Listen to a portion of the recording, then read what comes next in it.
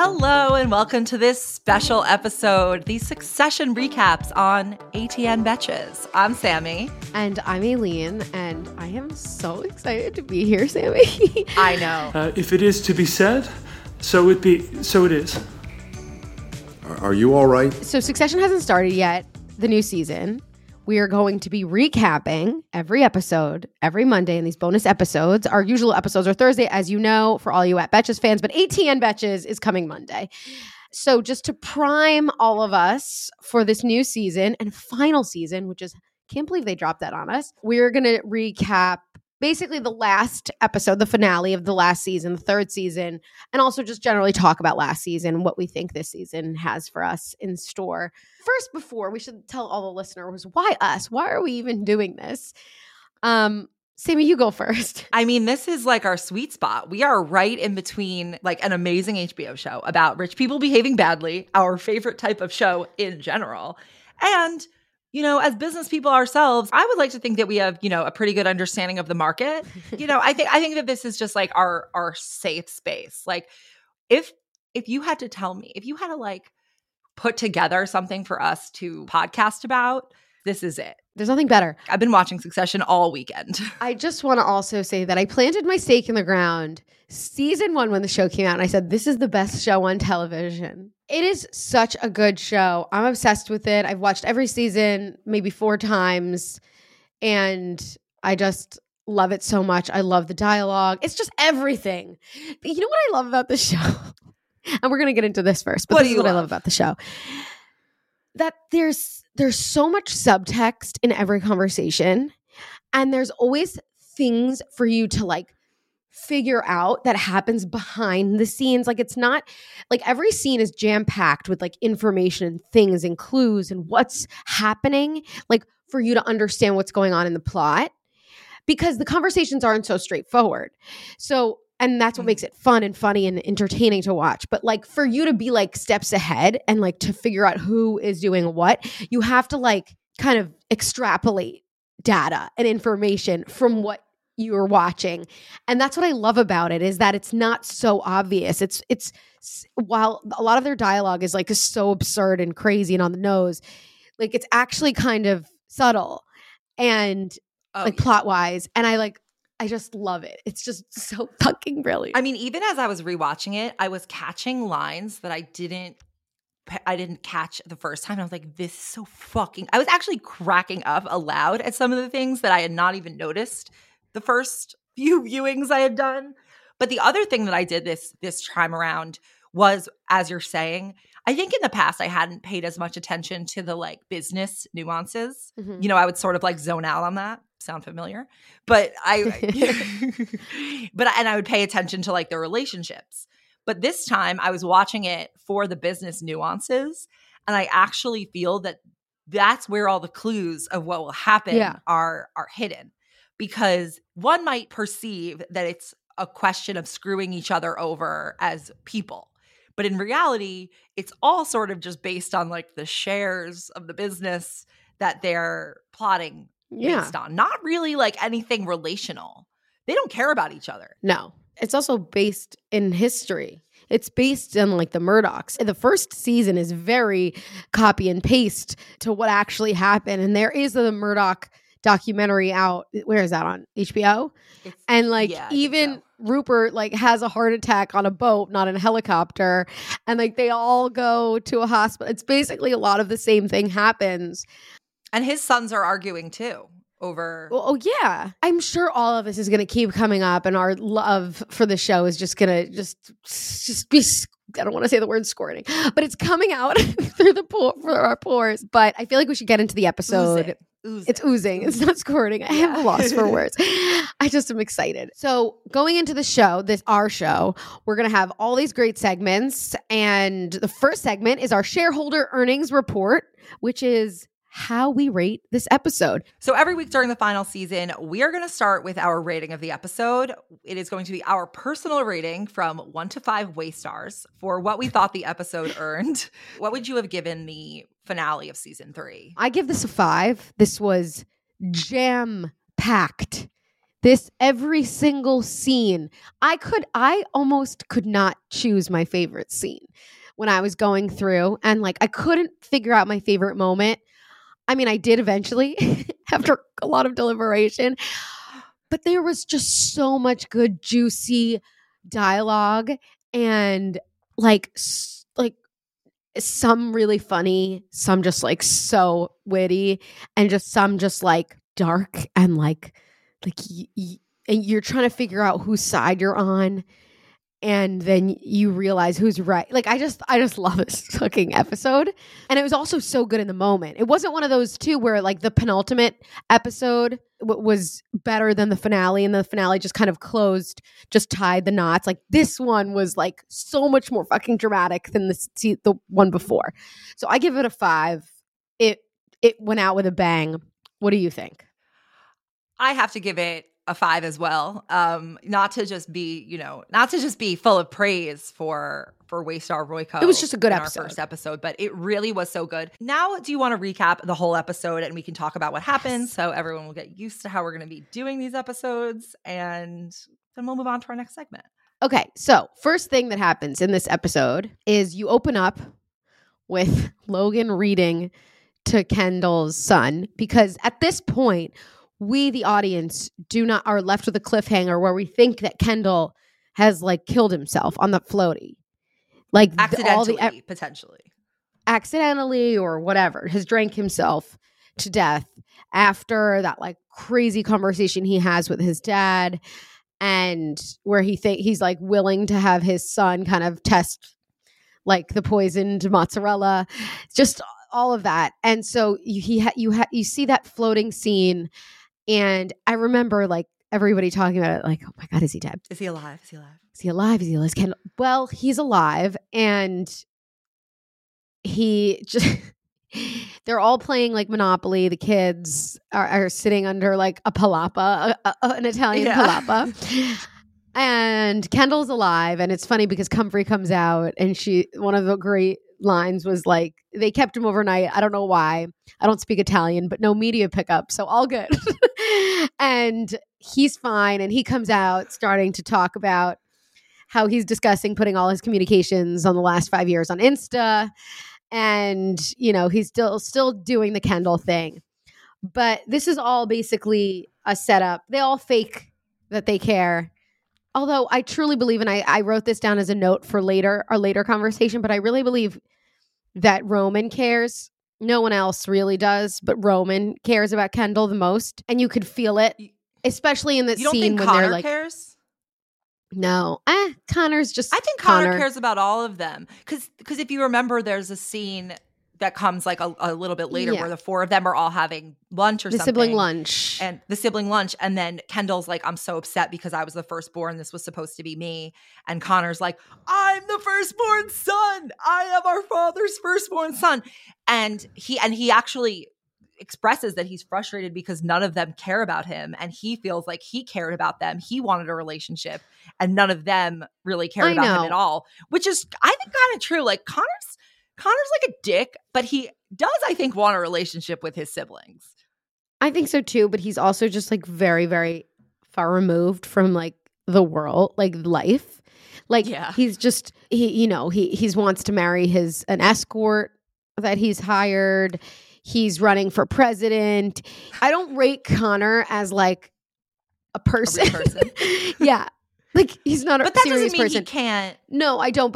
But between the like close siblings, I really believe that Roman is the only one who like really loves Kendall and like cares about him. I actually think it's not just Kendall that Roman cares about. I actually think Roman shadily has a little bit of a soft spot, because at the end of season 2, when they're on the yacht and Connor announces that he's going steady with Willa, do you remember? It's like where he is like, he's like, I have a big announcement. He's like, we're going steady. Roman first is like, okay, like 8th grader. But then he's like, I'm happy for you, man. I think Roman has like love to give. Yeah. But he doesn't know how. It's been sort of like beaten out of him. You know what's interesting? You mentioned Iverson, that the episode opened with Logan reading to Iverson. the relationship between, I mean, Iverson's the only like child, only person in the Next Generation that's really featured in the show, even though Kendall has more than one kid. Logan has been such an asshole to Iverson throughout this show. Like, do you remember he hit him during the went to market game, and he then makes him taste like the poisoned, baby poisoned food? It's like his abuse of Kendall's son. I feel like that has to come back somewhere because it has been a theme throughout the show. Possibly. Yeah. The whole scene was very funny. Like, he's like reading him this, like, Iverson just like looks like an older person. Like, he doesn't look like a child who needs to be read to. And and then he goes, "This is a little young for you." He goes, and then the sister goes, "He likes it sometimes." And he goes, "I sometimes like it." And then he goes, and then he calls for Carrie. "Can you get a book with a little some more action?" Carrie's like, "Sure." But I think we're gonna get to like the sibling dynamics for when we talk about the scene with them three, like in that back alley where they like kind of let it all out. And because that was like a very poignant scene. But yeah, we have to talk about Hans Christian Andersen. Listen, we all know that scratchy PJs can make a very cranky kid, so I always reach for Little Sleepies. Little Sleepies makes award-winning bamboo PJs that moms rave about. I love Little Sleepies. They are so soft, and they also stretch out a lot, so your kid can fit into one size over a longer period of time. There's nothing more annoying than buying one size and then they grow out of it within 1 month. The prints are just like so cute, but really it is just so soft. The bamboo, like, I want my own. Little Sleepy Zip Romper Pajamas, aka Zippies, were designed with thoughtful details like fold over feet, mittens, and a double zipper to make middle-of-the-night diaper changes easier. Made from their buttery soft custom-milled Lunalux bamboo viscose, their zip footy pajamas are gentle and sensitive skin and babies with eczema. But what parents rave about most? How long they fit. And Little Sleepies makes the best baby shower gift. They have inclusive sizing from preemie to adults 3X. There are also nursing and pregnancy-friendly styles available for adults. Try a pair of Little Sleepies today. Fair warning, you will never go back. You can try Little Sleepies for yourself by visiting littlesleepies.com, plus get 15% off your order on littlesleepies.com with code BETCHES. That's LITTLESLEEPIES.com. Promo code BETCHES. With steep premiums on perks and off-limit amenities, fitness can end up feeling like a world of no's when all you want is a place that says yes. Fitness should be affordable, and extra amenities and perks shouldn't break the bank. That's why the Planet Fitness Black Card is the most inclusive membership. They're removing fitness limitations, giving more access to perks, and boosting energy for all. We all know those gyms, you know, the ones with a running list of amenities you don't actually get access to unless you pay additional fees for every use, or those gyms with perks you only get access to on their terms. Those restrictions can feel like a letdown, a disappointment, or even a reason to not join at all. But Planet Fitness is changing that. This March, Planet Fitness aims to prove that with the PF Black Card membership, all the perks are actually for all. Their most inclusive membership allows you to bring a friend for free and access all 2,500 locations. You even get access to the Black Card Spa, including the relaxing hydro massage and other amenities. And with a Planet Fitness membership that offers all the perks and doesn't break the bank, you never have to hear that energy-sucking no again. You can try the Planet Fitness Black Card for yourself by visiting planetfitness.com/gyms. Join today for $1 down, $24.99 a month.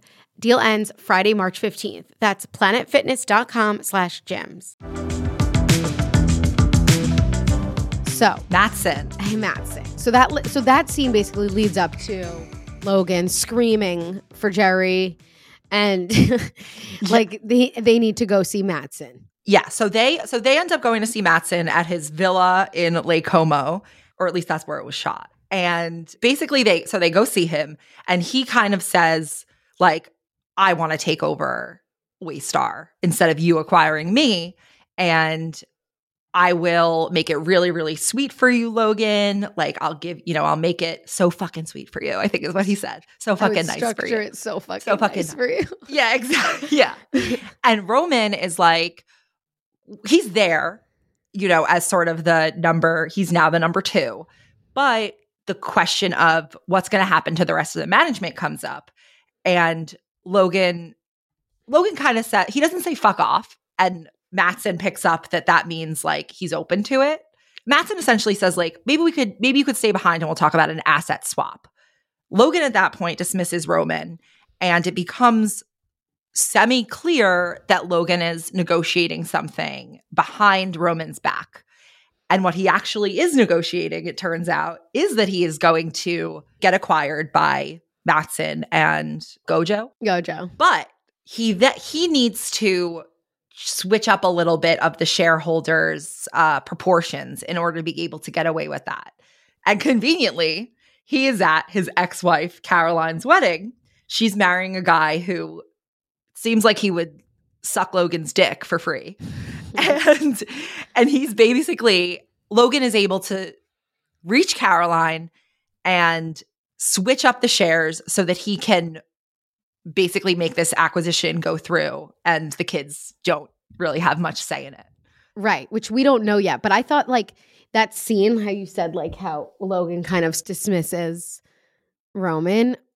The first time I saw it, like this is what I mean by like the subtext, like you're supposed to figure out what's going on. Like you read between the lines, like you don't actually, he doesn't actually say, he goes, this is not happening.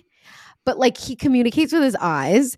And then the way that they like the camera zooms on Matsson communicating with his eyes, being like, okay, we need to get rid of Roman, meaning like this is happening and I'm willing to entertain this conversation, but I have to put on a front that it's not happening to Roman.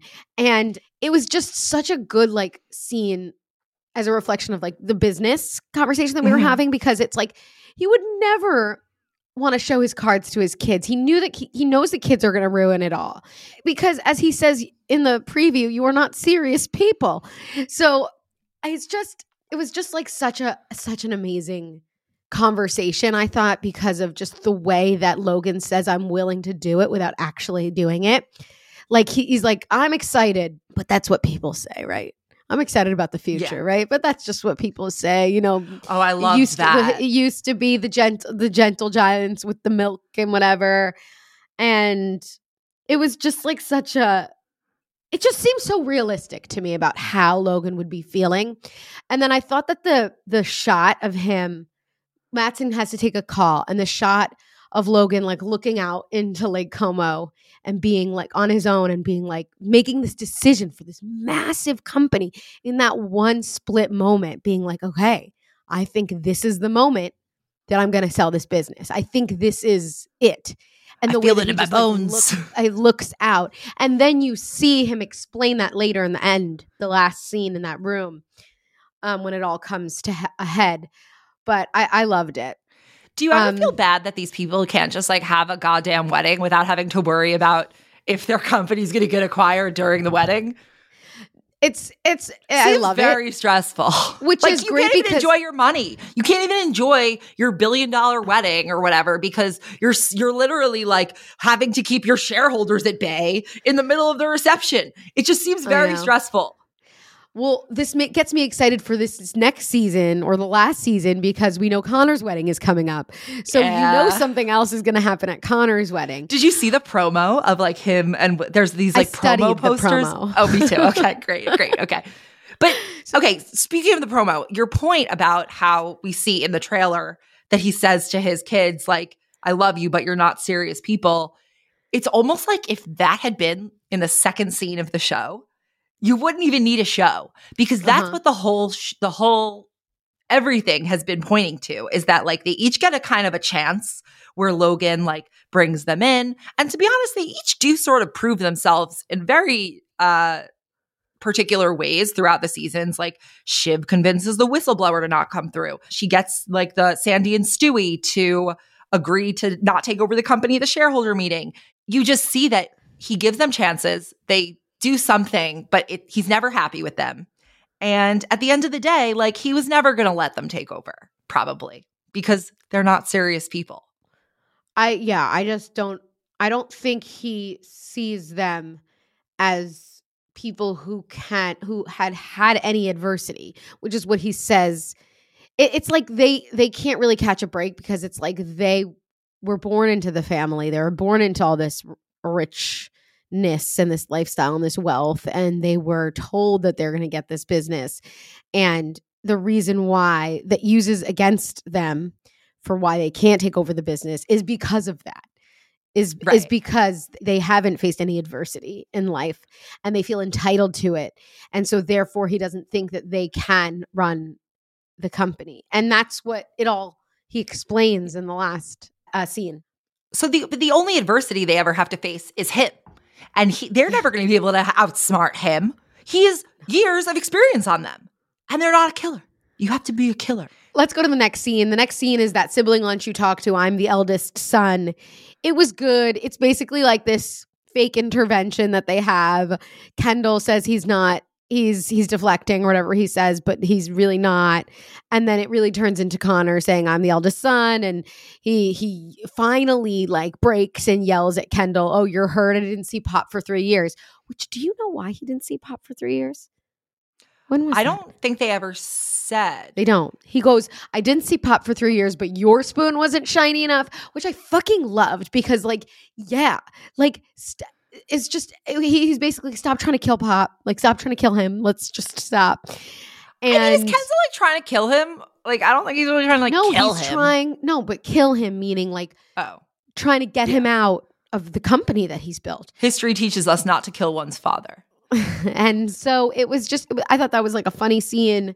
Not my favorite scene of the episode, but it's still a good one because we rarely see them all four together talking in that way. I mean, Connor, what is he really complaining about? In season 2, and he goes to Logan and asks for $100 million as just like to shore up his liquidity. I love Connor too. Right? He's so help me out with $100 million. Like what? And I also know that Connor is going to be even more interesting and ridiculous in this last season because he's running. Like the election is important as a plot line for this season and ATN and all of that. And because Roman wants Mencken. Right. And it's going to be good. And Connor, like, with the preview where Connor's like, I don't want to get squeezed from the 1%. and Greg is like, less than 1 because 1 is the lowest number. Yeah. Do you feel like Willa is starting to like Connor? Well, so right after that scene, Connor kind of gets more vulnerable with her and he goes, my family hates me, all this stuff. And then Willa kind of feels bad and goes, fuck it. How bad can it be? Why not? We'll have fun. And then says, fuck it forever, which I thought was an amazing proposal acceptance.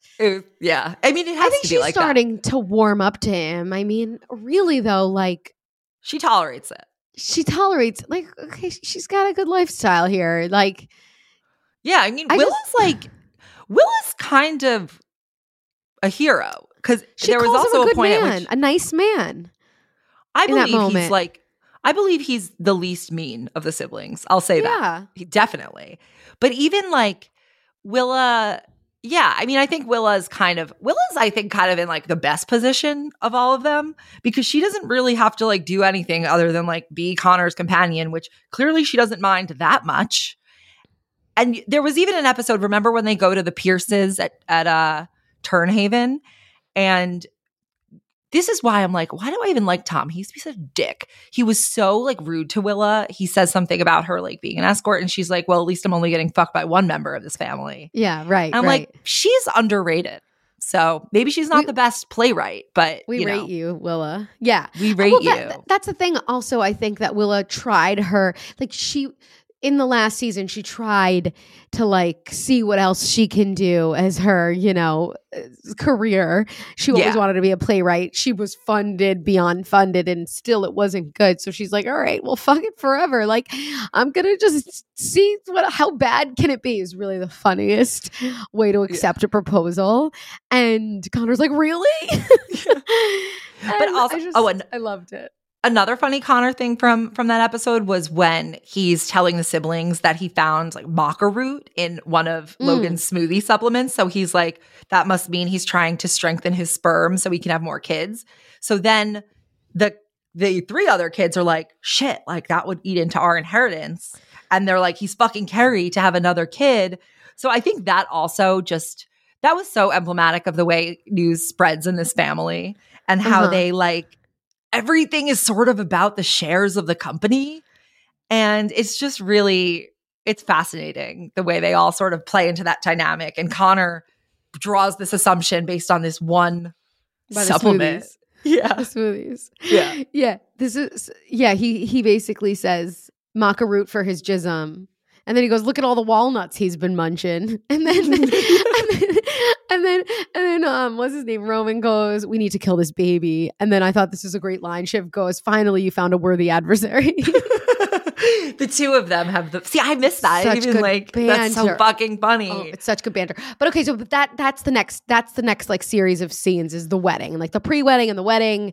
And so we see that, okay, like Carl shows up, everybody shows up.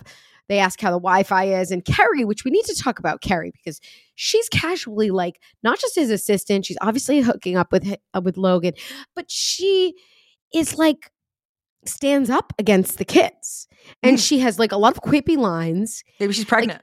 And she could be pregnant. And she's also like, they go, how's the wife? And she goes, I sacrificed a few goats, so it seems to be working. She's a very like smart, funny character. Perhaps Logan's fourth wife. Logan's fourth wife. And okay, I need to call out one of my favorite lines that happened in this pre-wedding / wedding scene, which was between Tom and Greg. And the whole episode, Greg is just concerned between dating the Contessa and Comfrey, like juggling now these two women. His stock price has gone up. And so this conversation goes as follows. Greg basically goes up to Tom. He's like, I need to talk about the princess. Tom goes, she's a princess now. I thought she was a Contessa. And Greg goes, yeah, well, I guess through her dad, she's like 8th in line for the throne of Luxembourg. And Tom goes, 8th in line? Greg, you marry her. You're a plane crash away from becoming Europe's weirdest king. And then like a few lines later, Tom goes, get in there, Greg. If Roman marries her, he'll invade France.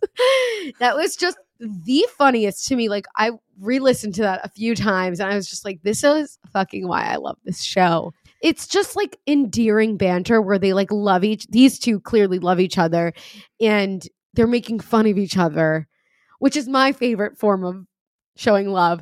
And and I thought it was so great. It really amazes me how they're able to fit so much plot and sort of irrelevant banter in as well. It's really a skill.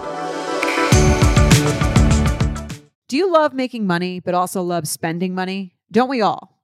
Now you can make money while you spend it every time you shop with Ibotta. Ibotta is a free app that gives you the most cash back every time you shop on hundreds of items from groceries to beauty supplies to toys. So you can make sure you're beating inflation no matter what you're purchasing. The average Ibotta user earns $256 per year. That could cover the cost of an entire shopping trip. So you can buy that flight you've been eyeing, that game you've been dying to go to, or the fancy dinner you've been craving. Other apps give you points that don't amount to much. With Ibotta, just add your offers in the app, upload your receipt, and you get real cash that you can cash out to your bank account, PayPal, or gift cards.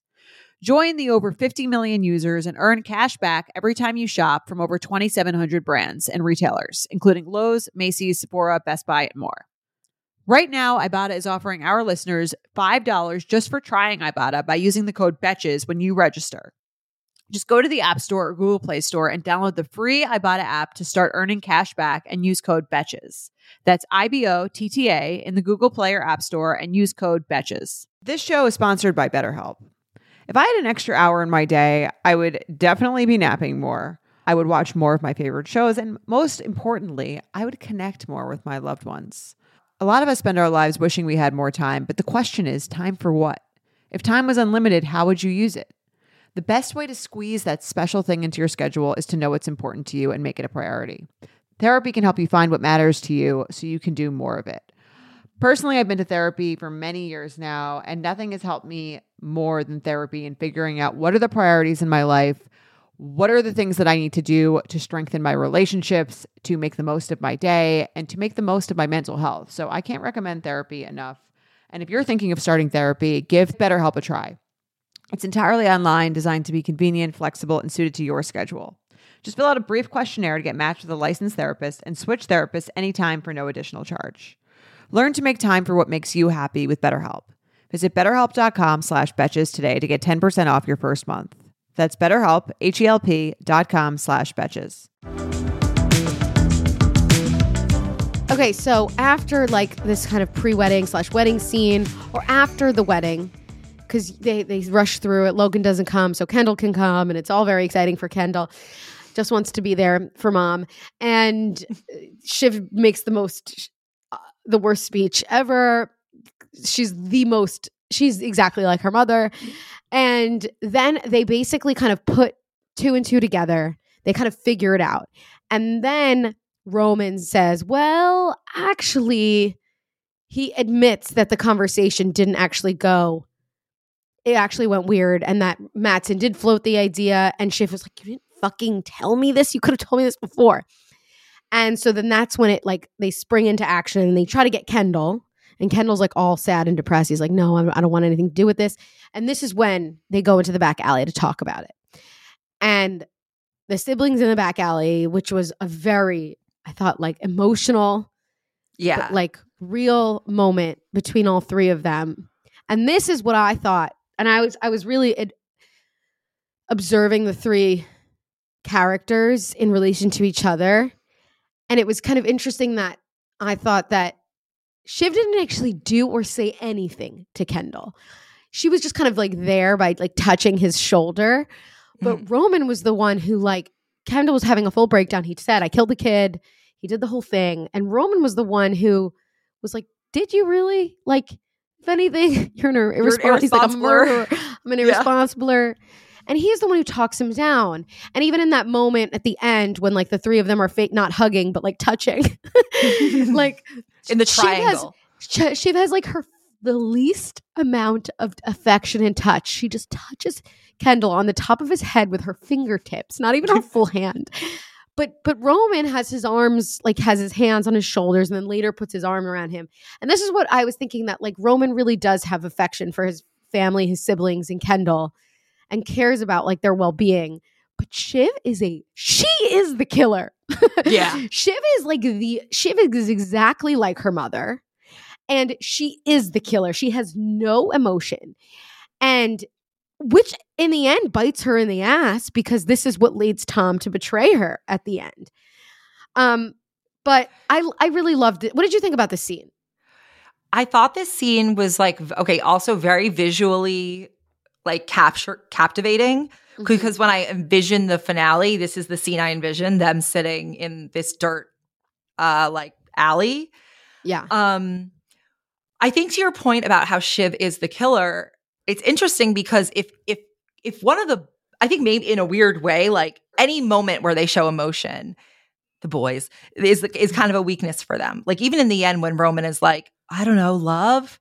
And Logan's like, you come to me with love. Yeah. And so the emotion for them is weakness. But in Shiv's case, the lack of emotional perception and the lack of like care towards anybody hurts her, because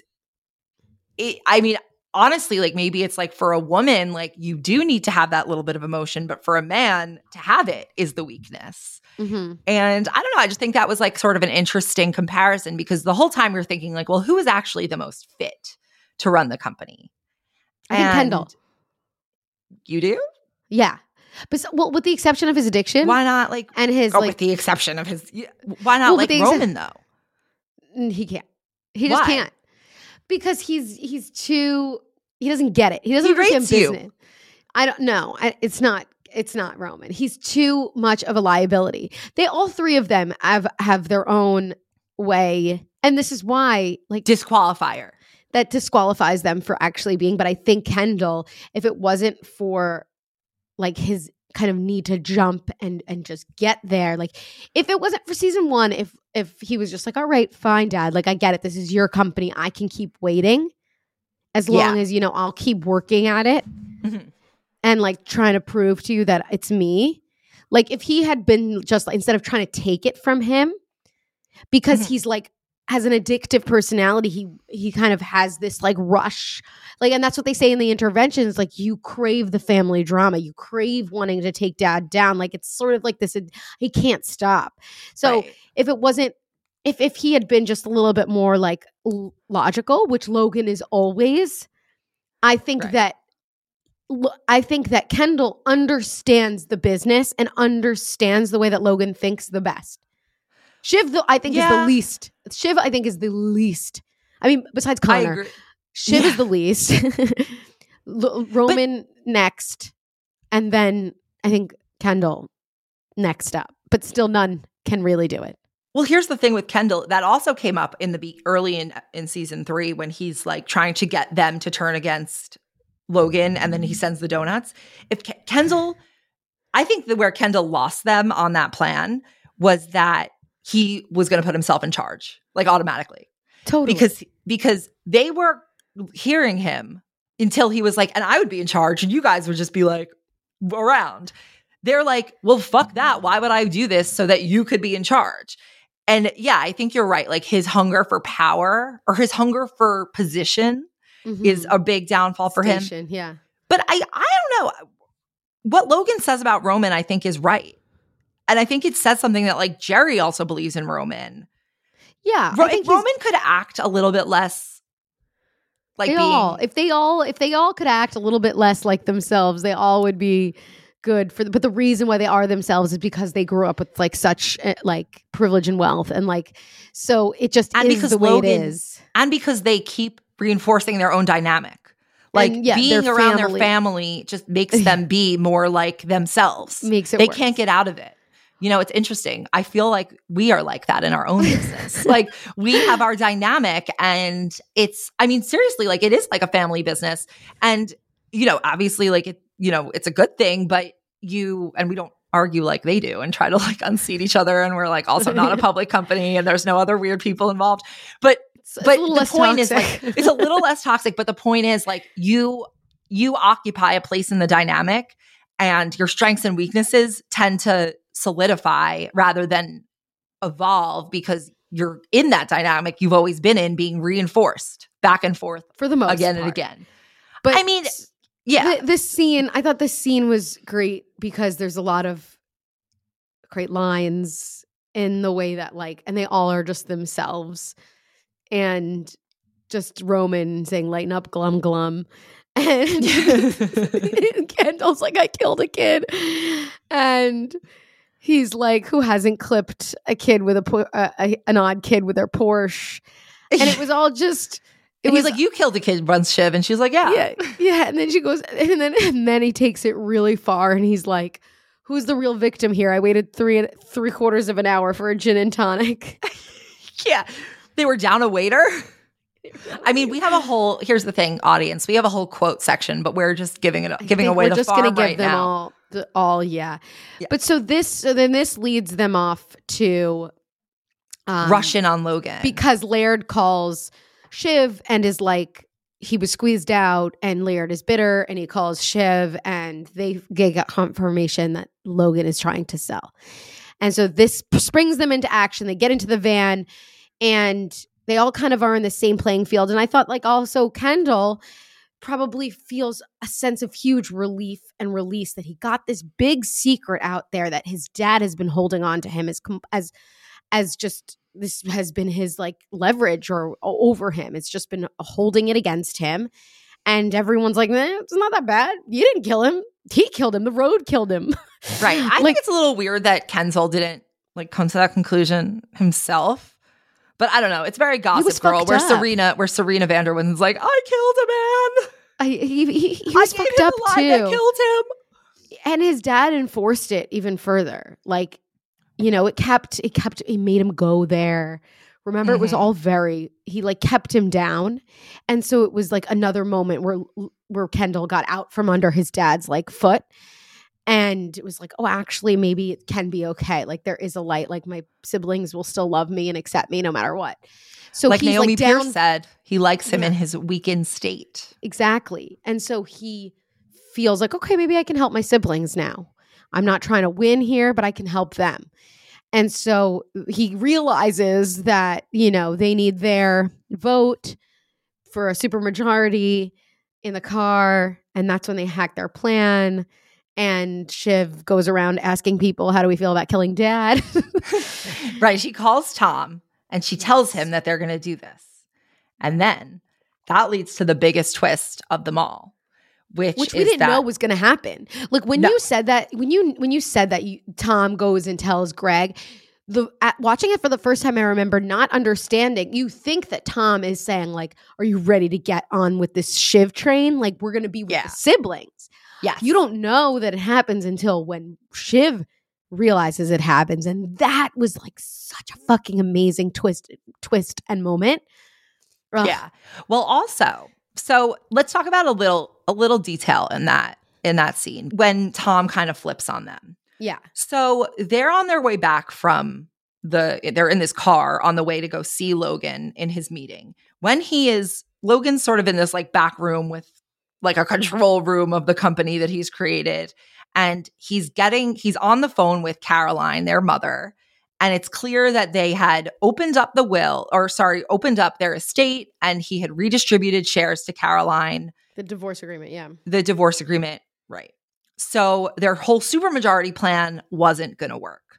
But then it becomes clear that the reason that Logan found out he needed to do this was because Tom told him after Shiv had called, and that what he had been saying to Greg was not, do you want to get Logan? It's, do you want to screw the siblings and be in Logan's good favor?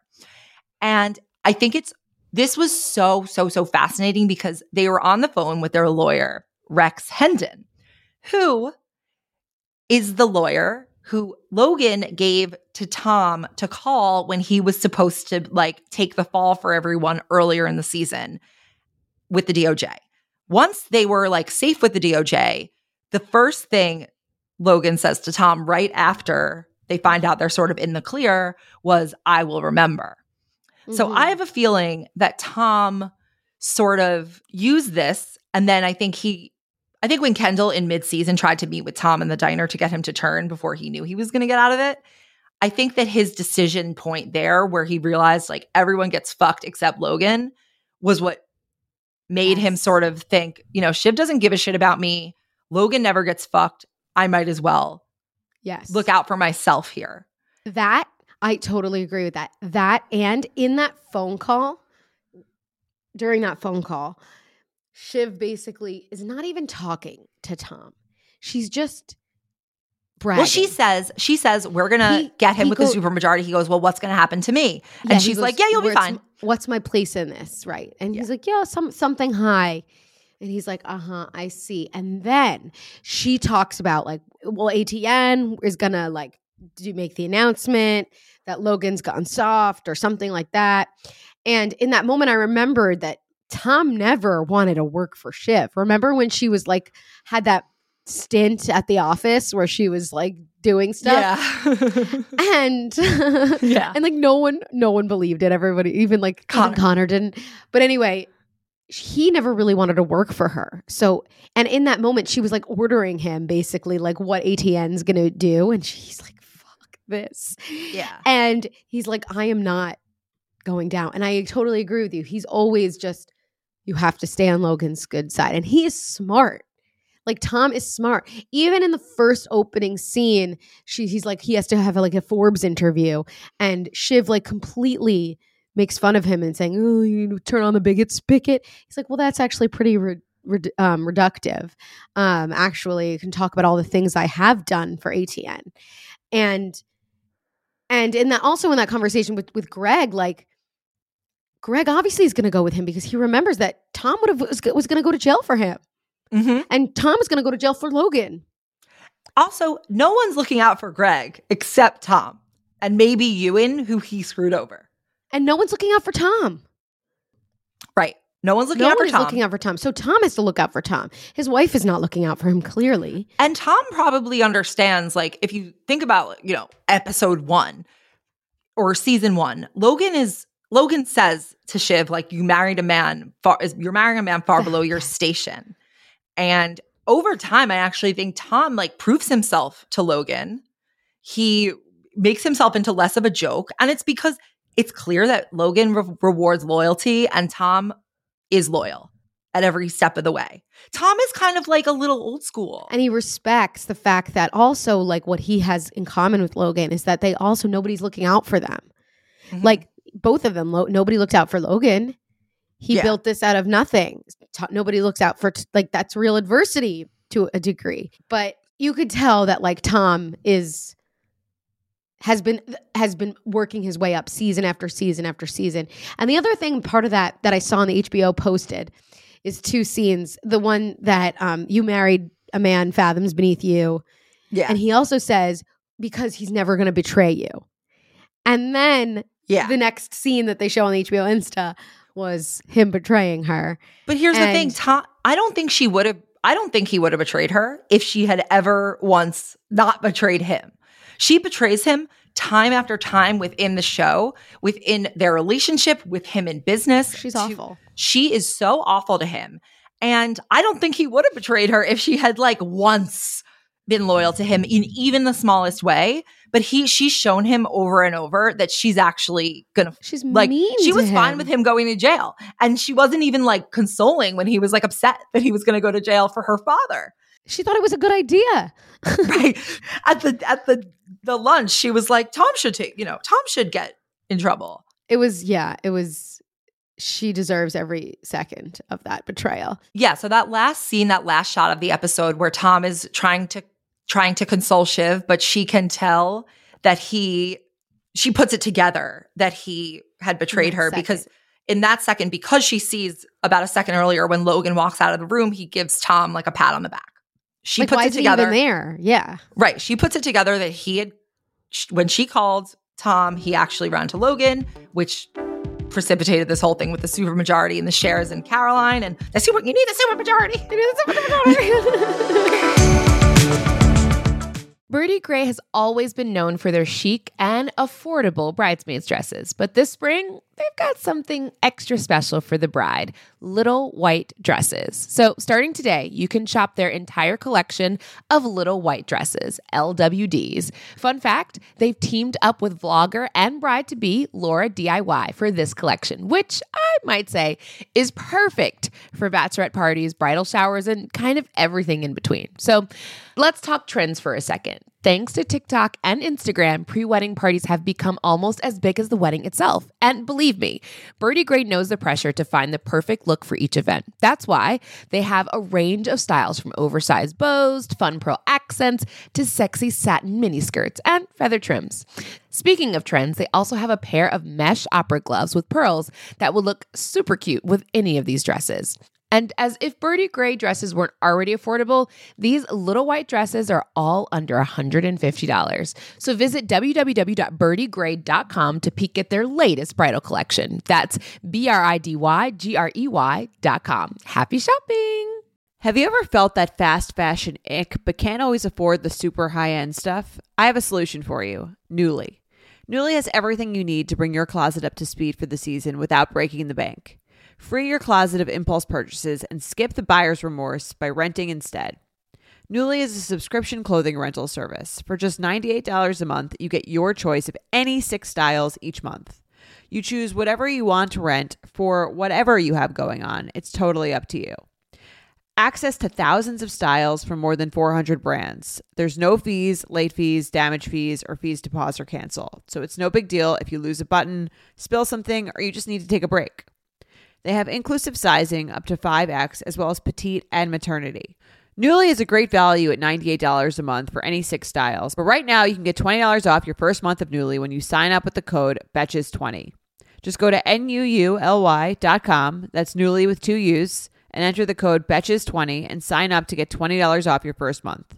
That's NUULY.com, Nuuly with 2 U's, and use code BETCHES20.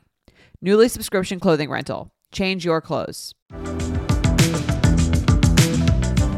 Okay, that would be a good time to move on to our next segment, which is we're calling HR Nightmare. And that is where we pick our favorite quotes from the show. Nice memes, good memeage, and so on. There were a ton of incredible lines in the last episode. Aileen, what was your favorite line in the finale? I mean, I know we've kind of... I told you what I thought was the funniest, my favorite little moment of dialogue with you're a plane crash away from being Europe's weirdest king. Yeah. But I thought, and earlier in this episode of ours that I was trying to figure out what my favorite scene was, but my favorite scene, just that I felt like just tingles was the last scene when Logan just basically tells them like all the reasons why they're idiots. And so maybe I don't know if this is my favorite quote, but when he says, make your own fucking pile, like that to me was, maybe it's not like the funniest quote, but it was just like the whole point and the essence of everything. Like there's also a lot of the setup to that I think was really good because the kids are trying to say to Logan, like, what does the money even matter to you? This is what he says. Logan says, this is the best moment to sell. If I don't do the best deal at any given point, what's the point of anything? And then he basically says that he's leaving $5 billion on the table. And Kendall goes, what are you going to do with another $5 billion? Put it on your other pile of like of bills. And then they ask like, what about them? And he goes, make your own fucking pile. And so I loved that because it was just like the whole point of everything. Like you don't even understand. And then he also follows up with, he's doing it to get himself and you assurances for the future. Because if you pull their own like desire for like their inheritance, for like they're taking over this business, if you take it out and you look logically like Logan is, he knows that they're going to run the business to the ground and that their business is going to be worth nothing if they are running it. So what's the point of anything if you're not making the best deal at any moment? So he's deciding, he feels it in his bones. That was also my favorite line. I feel it in my bones. I say it in my head all the time. And it was just, this is the moment. Like, and that's the moment that he looked out into Lake Como. He's like, this is the moment. And I was just like, yeah, Logan's been right this whole time. He's doing everything for the business. And the business is also the future of the family. Right. I mean, it's also emblematic of the fact that like at any point they could have just decided they don't want to be the successor and take some of their inheritance and start their own business. And that's also part of his point is like, make your own fucking pile. But he probably has this blind spot that he doesn't even realize that he kind of forces them to stay in. All right, Sammy, what was your favorite quote or moment? Souls are boring. Boo souls. That was just the best part. Good. That was the best part when Tom asks Greg, are you ready to sell your soul? And he's like, what am I going to do with this soul anyway? Yeah. That was my favorite scene and my favorite line for sure. What I also thought like during that scene was that they like the dynamics were really good in that like Greg's ego was just soaring in this episode. And he even said things like even right before that it was so out of Greg's character. Like he was comparing the Contessa to Comfrey. And then another really funny line while we're doing funny lines was Tom being like, the man who was dying of thirst is suddenly a mineral water critic. Oh, I didn't catch that. He was saying that in reference to the fact that Greg was jumping from Comfrey to the Contessa really just very quickly. Yeah, it was really good. But then Tom like puts him in his place and he's like, you fucked up the congressional hearing. Oh, I don't know. and like, it was just like Tom. And then Greg's like, yeah, I guess. And he's like, what's in it for me? Basically, you know, he goes, I have Bright Star Buffalo in my right pocket. I'm kind of a big deal. And then Tom says a great line. He says, you could be heading away from the endless middle and coming to the bottom of the top. And he goes, bottom of the top. And he goes, could I get my own Greg? He goes, you could have 20. It was such a good like report. And then he does, and it like sets him up for the Boo Souls line. But for us as watchers for that first scene, you think that he's going to go with Shiv. But yeah, he's really just thinking, and he's going so with good. Logan. It was, and to think that just like a year ago, Greg was vomiting out of the costume of a theme park mascot. Exactly. Like Greg has no like qualms with like, you know, negotiating his way to the top or just like not sleeping his way to the top, but making deals. No, or the bottom of the top. Could I even get my own Greg? You could have 20. That was great. So and then he goes, funny. He's a Greg Weiler, Tom's attack dog. It was great. But we could just perform the scenes ourselves on. I think I would love to just redo this. It's like, how do they do every fucking line is a zing. It's just so good. It's so good. But okay, let's go to our next segment, which is called We Rate You. He rates you. He rates he rates you. It's each week we're gonna nominate characters and scenes of 3 different categories. And so we're gonna basically choose the same categories. We're gonna choose characters for the same 3 categories every episode. It's like a mini award show. Superlatives. Okay, so I'll introduce the categories. Our first category is My Number One Boy, and that is who we have crowned the winner of the week, the best person in the episode. Our second category is called Out of the Will. They're the loser of the episode. Makes a lot of sense. And then we have the Bore on the Floor, and that is the winner of the most uncomfortable or cringe-inducing moment. So it could be a person who did the thing or a scene that was just very uncomfortable. Okay, so who's your number one boy? You're my number one boy. Okay, my number one boy in this episode is Logan. I want to say Tom, but it really is Logan. He has you beat. He beat everybody. Even though he was it wasn't his wedding, he was the star of the episode. He was in every important scene, with the Matsson conversation and all of that. And in the end, when he goes, "You're toy soldiers," and it's just he's my number one. The toy soldiers. You're playing little toy soldiers. You're playing toy soldiers. My number one boy is Hans Christian Anderfuck because he's the one who just acquired a huge company and is now going to dominate media. I mean, if you think about it, he navigated that conversation with so much savvy. That's the way he navigated their dynamics. Because if you think about it, it wasn't the first scene of this type where you had Roman going with one of his sons to go see an investor.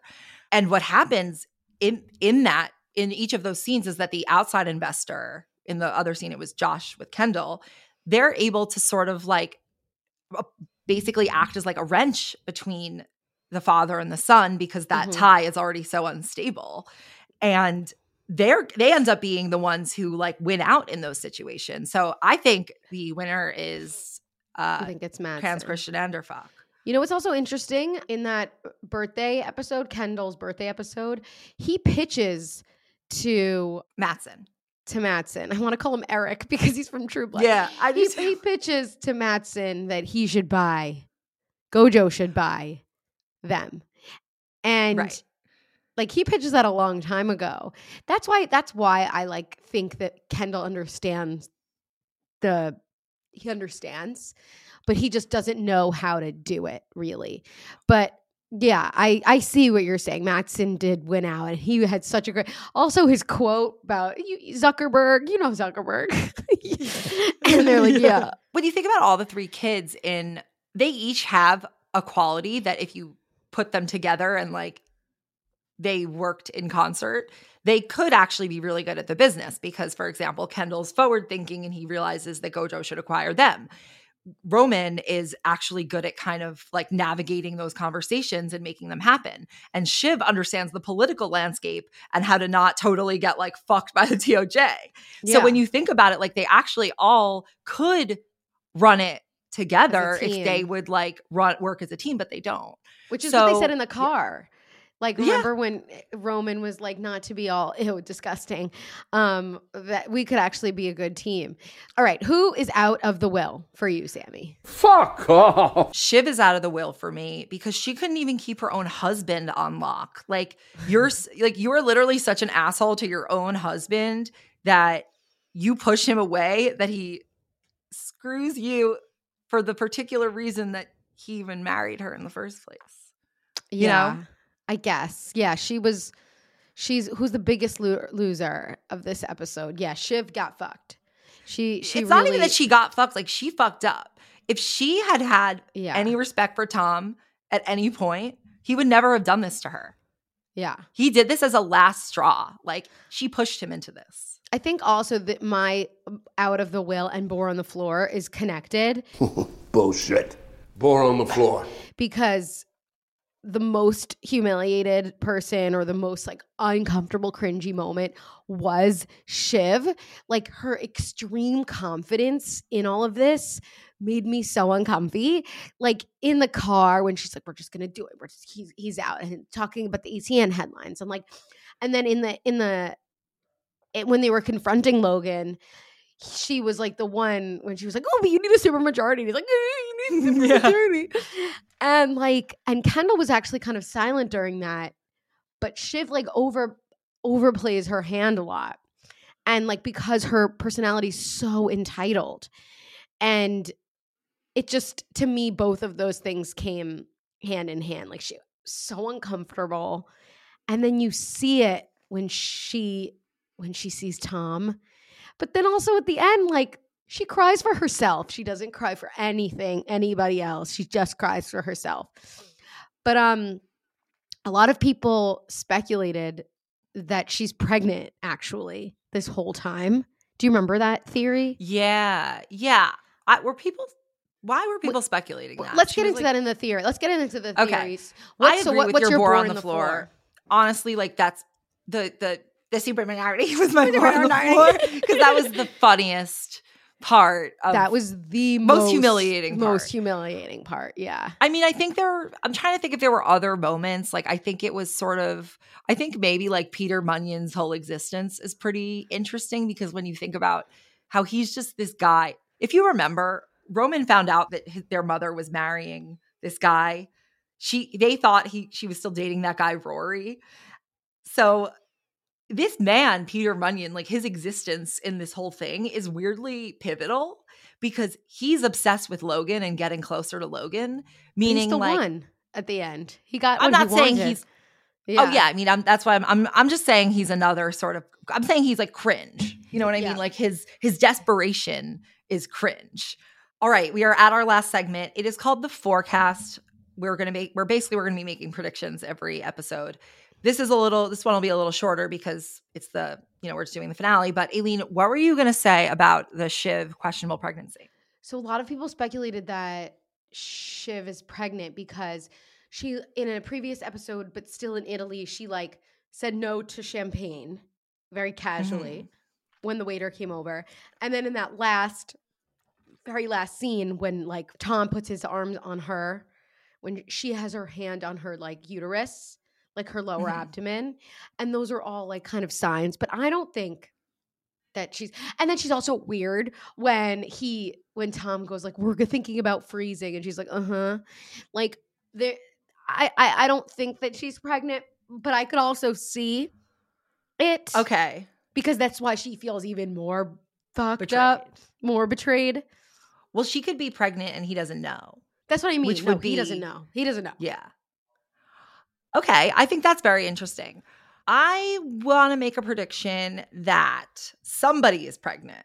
Maybe it's Carrie. Maybe it's Shiv. I'm so interested to watch Carrie's whole arc, like just to see what happens with Carrie. She's interesting. She's there. She was there going to the Matsson meeting. She's just always there. She's working things out. This whole season's going to be, obviously it's the last season, so it's going to be fucking crazy. And the fact that they felt like they needed to end it now is meaningful and telling. Like, this is like where we have to close it off. We don't want this to drag on.